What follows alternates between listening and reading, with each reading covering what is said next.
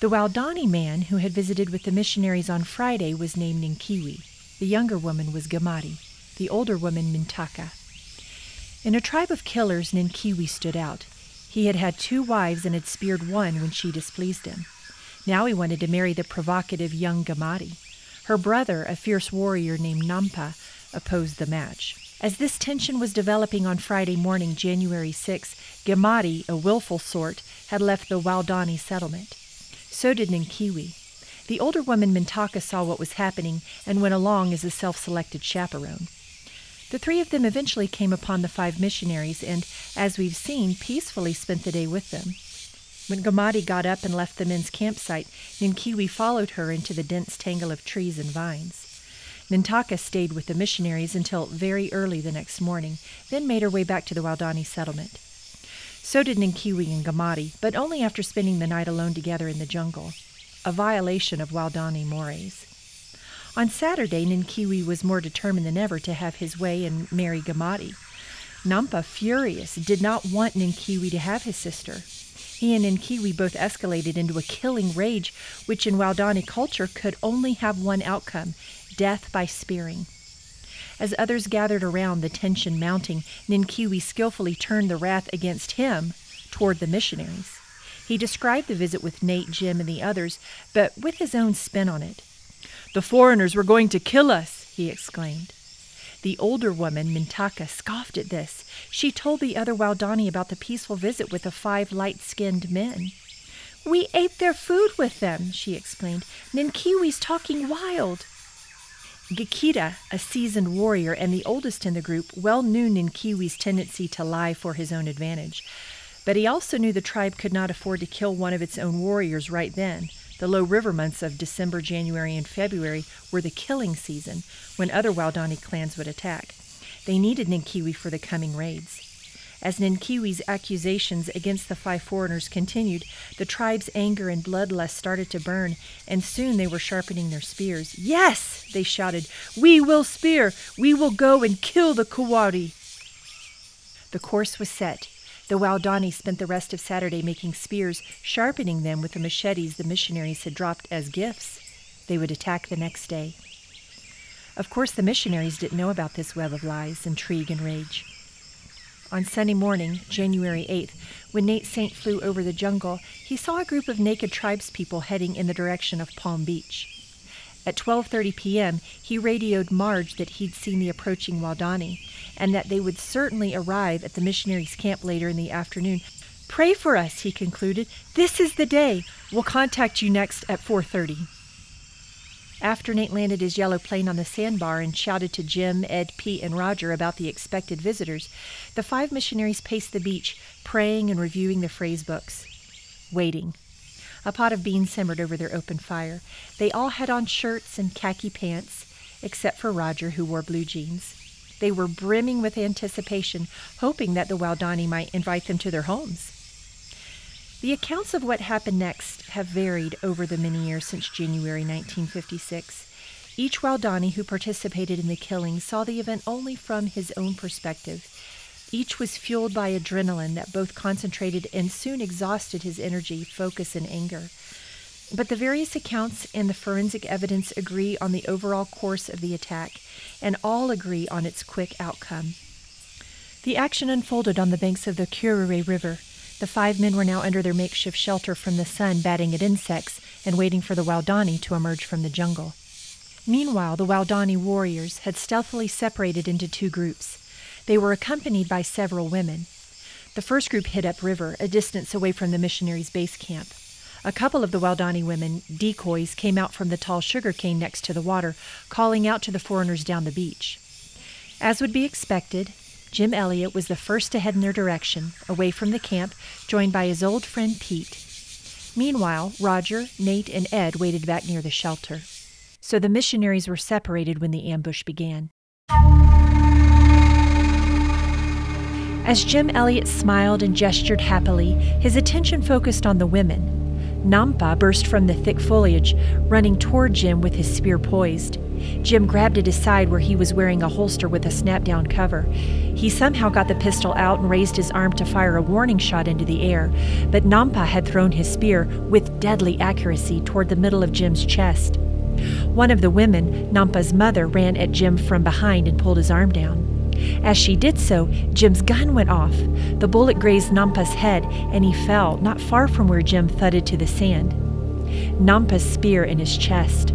Simultaneously, the downriver warrior shot out of the jungle near the missionaries' base camp. The warrior Gakita speared Nate, hitting him center chest. The others rushed Ed and Roger.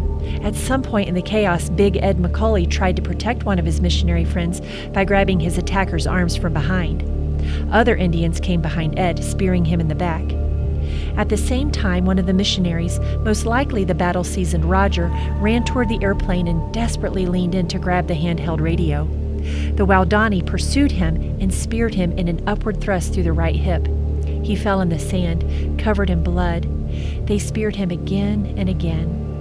Upriver, after Jim went down, Pete had escaped to a log resting in the shallow river. Why didn't he flee?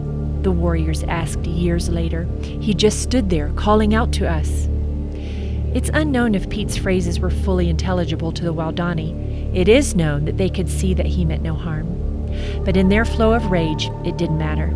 They ran toward him and threw their spears, piercing his heart. As was customary in their killings, the attackers circulated among the fallen men, insulting them and plunging more spears in their bodies so all would share common responsibility for the deaths. The missionaries, bleeding from horrific wounds, did not live long. The killers, hard-breathing, hyped by adrenaline. The missionaries, breathing their last, blood in the sand, the pull of the warm water, the jungle canopy spinning green, blue, then brilliant, brilliant gold. This is Paula Eamon.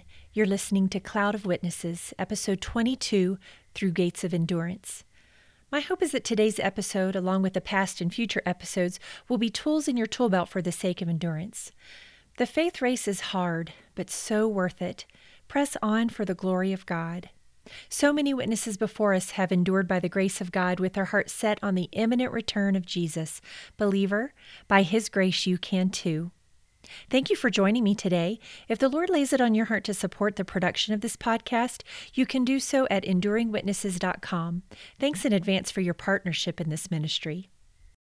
Now, you may be asking yourself, I've heard of Jim Elliot and his missionary friends who were murdered, but I thought they were murdered by the Aucas. You're 100% right. The term Aucas means naked savages. It was the term used by the missionaries and many others in the 1950s and 60s to describe a tribe of Ecuadorian Indians.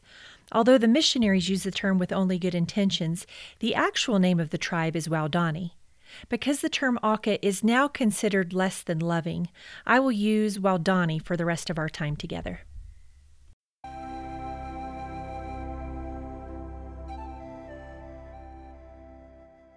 You can't hear the name Jim Elliot without thinking of the name Elisabeth Elliot. Since 1956, her name has been associated with the topics of martyrdom, widowhood, perseverance, linguistics, Ecuador, and so much more. Before her death, she wrote countless magazine articles and, if my research is correct, 39 books. She blessed the world with devotionals and is still, even after death, blessing multitudes with the podcast I believe her granddaughter has produced.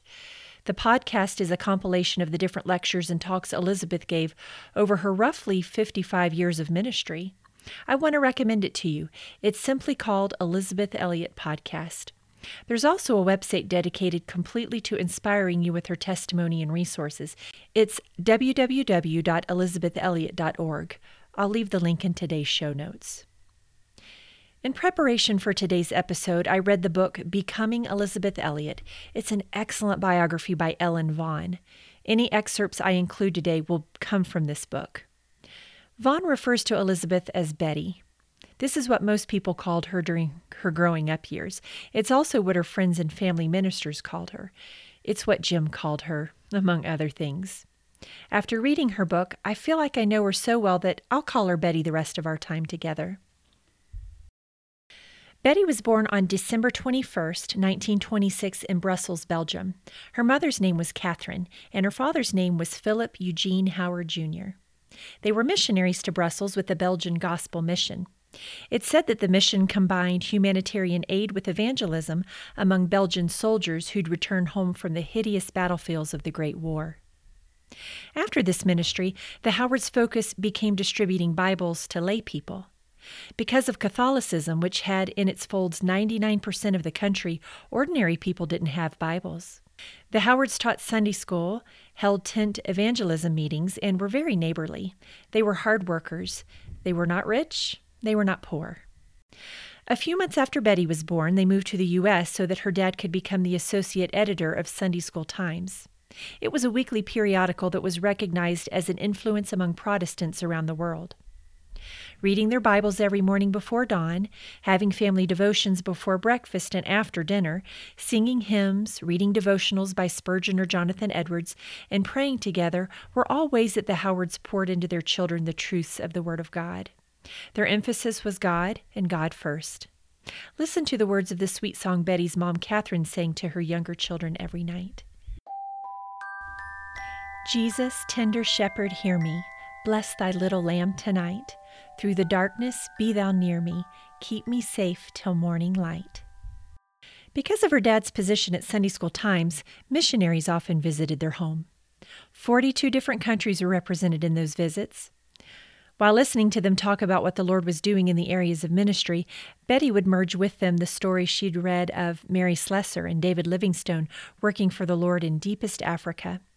She always pictured herself in the future as a missionary to Africa. Betty Stam, actually Betty Scott at the time, was one of the missionaries whose visit had a lifelong impact on Betty. Betty Stam grew up as a missionary kid in China. After college, she went back to China and was later married and joined by her husband John. They were cruelly beheaded by a communist leader. Betty was only 8 or 9 when her family got the news of their deaths. A few years later, she pasted Betty Stam's radical poem into her Bible. It eventually became her own. Lord, I give up all my own plans and purposes, all my own desires and hopes, and accept thy will for my life. I give myself, my life, my all, utterly to thee, to be thine forever. Fill me and seal me with the Holy Spirit.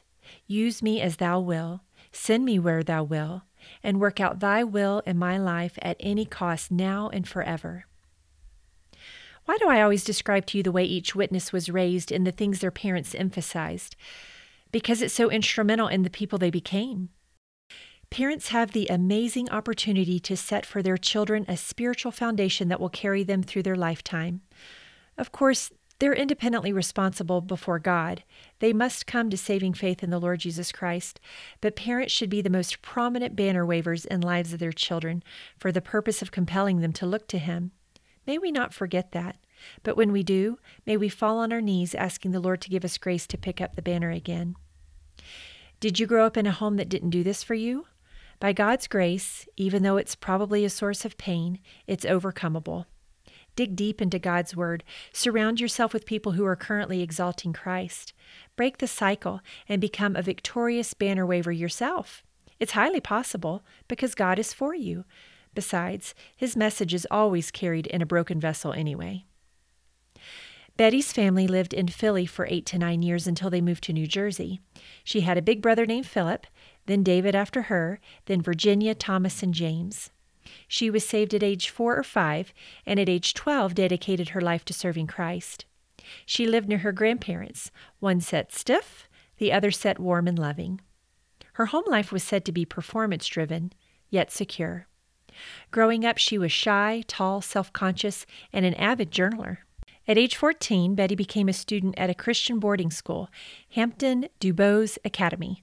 It was 1941. World War II was in full swing. Hampton DuBose Academy was founded in 1934 by the son of missionary parents in China.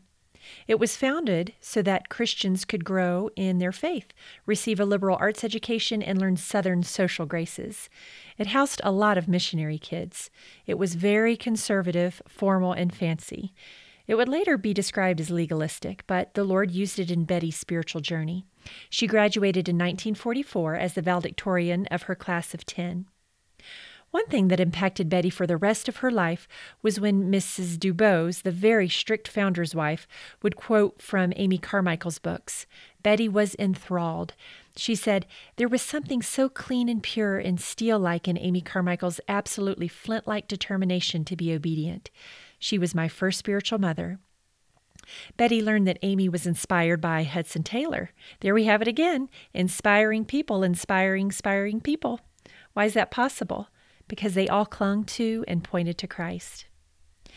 The year of Amy Carmichael's death was the same year that Betty headed to the mission field in South America. It's said that she was steeled and shaped by her hero's life. Carmichael's characterization of mission life ringing in her ear: missionary life is simply a chance to die. Now to Wheaton, Illinois, where Betty attended Wheaton College, a student body less than 1,000, but very well known for producing a lot of Christian leaders. Its motto was, "For Christ and His Kingdom." Her sophomore year proved to be a year full of guy drama. It was also full of insights from her southern and kind house mother named Catherine Cumming, who was able to communicate in a way that the self-confessed, sometimes prickly Betty would accept. She also said of Cumming that she was so completely abandoned to the Lord and so overflowing with the joy of the Lord and a genuine Calvary love for His children. Wheaton hosted regular evangelistic meetings that caused Betty to rejoice in the Lord. She joined the debate team with her brother Dave and excelled. She read powerful books like C.S. Lewis's Screwtape Letters and Andrew Murray's Humility. A turning point in Betty's life was when a speaker from Wycliffe Bible Translators came to campus. He spoke about pioneer missionaries, those who seek to reach people who had never even heard the name of Jesus. He challenged the students to take the harder road rather than opting for already established or flourishing mission stations. How did Betty respond to this challenge? She said, "May the Lord keep before me His purpose for my life, and may I never be discouraged or sidetracked in any way." What impacted her during her junior year? Well, Greek class for one. She was a natural. She continued to feel pulled towards the mission field, perhaps in translation work. She longed for a deep soul understanding in any romantic relationship. She noticed how shy and distant she could be towards others, and she met Jim Elliot in her Greek class. One of her classmates encouraged her to go to Wycliffe. The Lord used Isaiah 42:6 to confirm to her that He wanted her to translate the Bible to a people who didn't have one yet.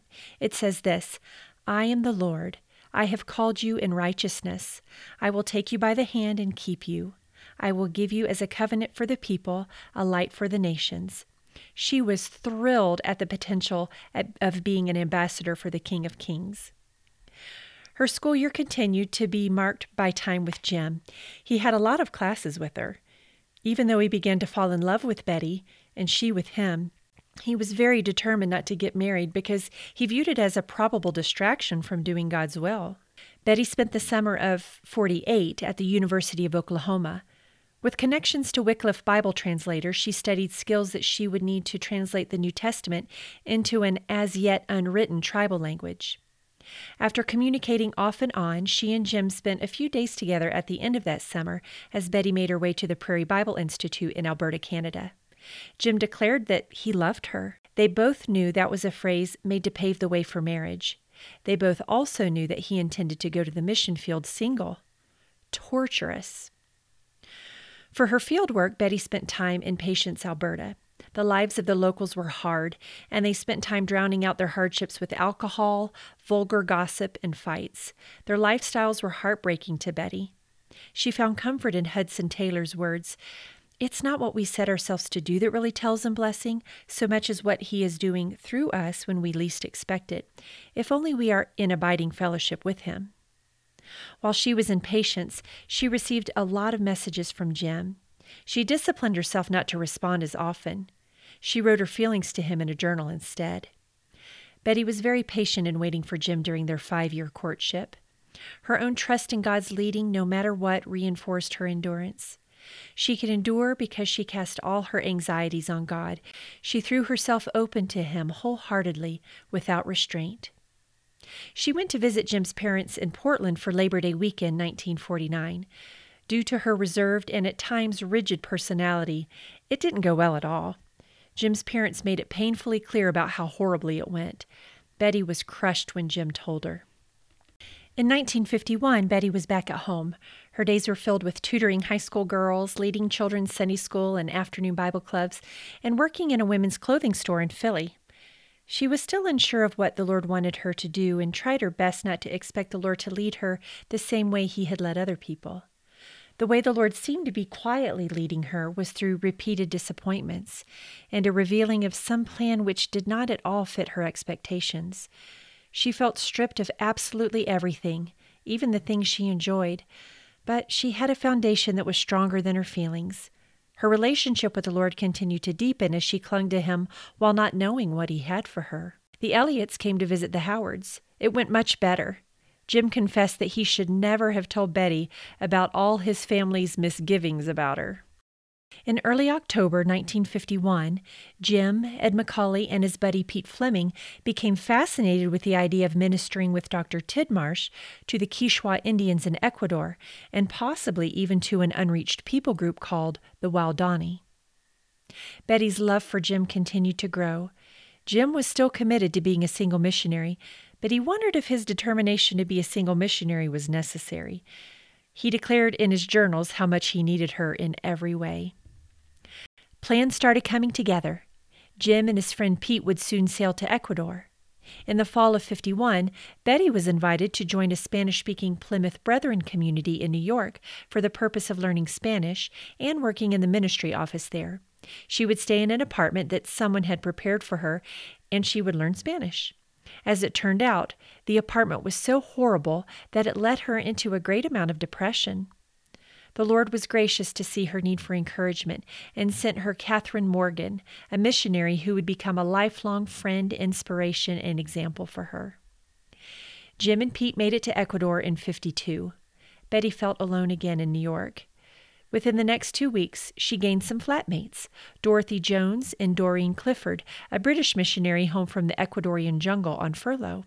She communicated her burden for the Waodani tribe of Indians and also made it clear that men were needed to minister to them and that men had been killed trying.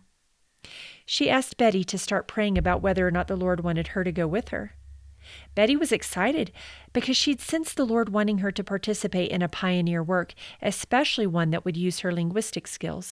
So truly, it wasn't her husband's death that catapulted her into the ministry with the Waodani. It was a result of the Spirit's moving, her heart's desire, and Doreen Clifford's influence and inspiration. Soon enough, she gladly said goodbye to her New York apartment. She also said goodbye to her parents and set sail to Ecuador on the Santa Margarita. A seasoned missionary, Dr. Tidmarsh, had made arrangements for Betty and Dorothy Jones. Soon after, Jim and Pete Fleming moved in across the street. This was the first time since college that she got to see Jim every day. He made it very clear to Betty that ministering to the Waodani could very easily cost him his life. She didn't think this was reason enough not to get married. He was concerned that a wife and child would cause him to be inhibited, so because he wouldn't commit himself to her, she forced herself to be distant at times, even cutting. At one point, she confessed to him that she was only doing that to conceal the depth of how she really felt about him.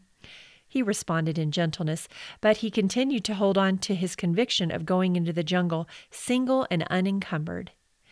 Meanwhile, her younger sister got engaged. It was hard for her. Her brother Dave had a baby around the same time. She felt tortured. She was also aware of the possibility of what people would say about her chasing Jim around the world. At the end of '52, Jim and Pete were now ready to move to the great jungle southeast of Quito to begin working in a settlement called Shandia at the headwaters of the Amazon basin. They were going to work to regain some ground that nature had taken from some things Dr. Tidmarsh and the Indians had established for the purpose of partnering with the Quichua. Then they left. Because Betty felt no freedom to plan her future with Jim, she made plans without him and with Dorothy. They went to minister in the opposite direction of Jim and Pete. Their intent was to work with the Colorado Indians.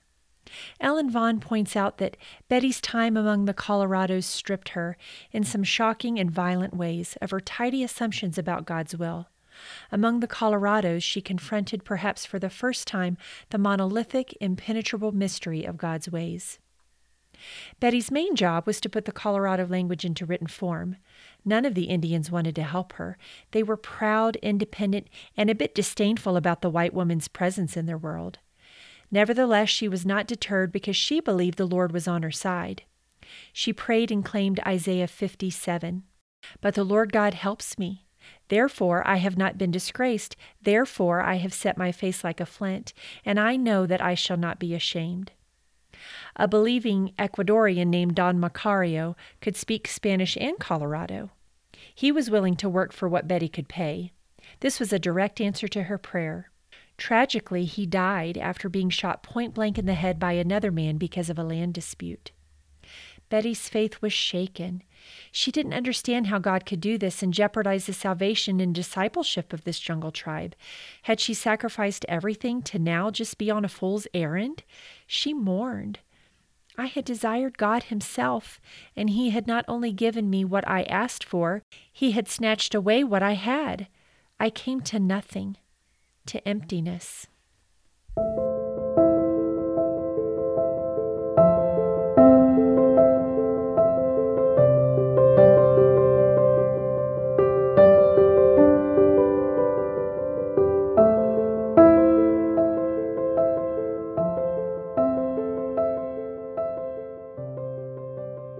A few nights later, she received a telegram from Ed McCauley. It said, "Jim will come to Quito Friday. Come." Come she did. It was a 10-hour journey, but when she got there, they got engaged. Can I just pause here to say, hallelujah? If my memory serves me correctly, the relationship with Jim is what inspired her book, Passion and Purity. In his classic Jim way, he told her that she had to learn Quechua before they could get married because he didn't want marriage to distract her. After 2.5 weeks, she went back to San Miguel to work with the Colorado and to learn Quechua. She gained a new informant named Samuel and completed a phonemic alphabet of Safiki. Vaughn notes that this hard-won material could be used by Doreen and Barbara and any other missionaries as a base to understand and communicate with the Colorados. Linguists could build on it to eventually translate the New Testament. Barbara and Doreen consulted the Safiki alphabet often and began to make progress in the Colorado language. In early summer, Betty moved to Dos Rios to begin learning, immersing, and conversing in the Quechua language. Devastating news then made it to her. All of her language notes, etc., had been stolen. Again she questioned, what was God doing? Didn't he want the Colorados to have the Bible in their own language? Why would he so casually allow the loss of 9 months of painstaking work for his kingdom? This situation was a catalyst, as Vaughn so beautifully points out, for Betty to learn that God's will is a mystery that cannot be mastered, an experience that cannot be classified, a wonder that has no end. His will weaves together strands of life, death, grace, pain, joy, humility, and awe. Truly, this loss was not an ultimate loss, though. Betty learned 2 languages and many practical skills that were essential for missions work. Jim and Betty got married at 9:30 a.m. on October 8, 1953. Their ceremony is said to have only taken 10 minutes. Their honeymoon was said to be spectacular.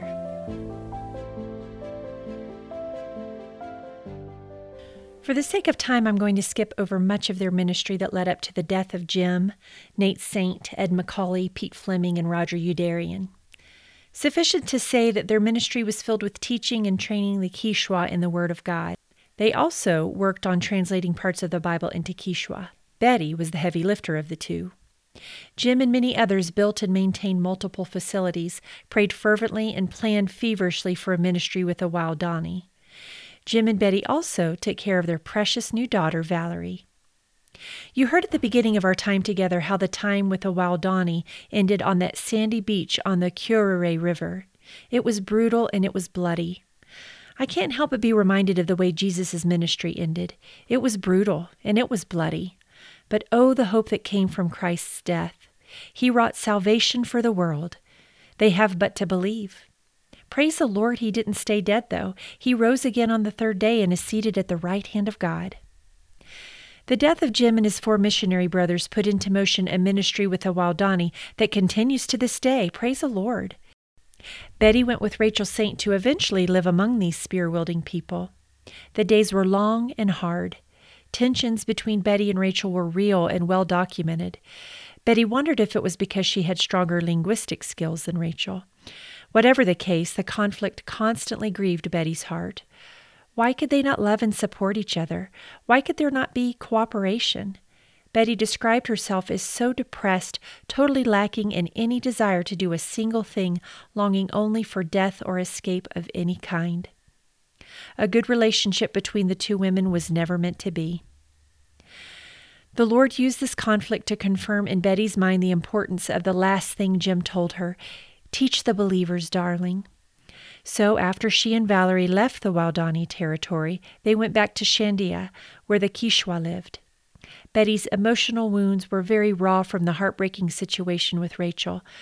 The linguistic group Rachel represented also greatly disrespected Betty's linguistic gifting.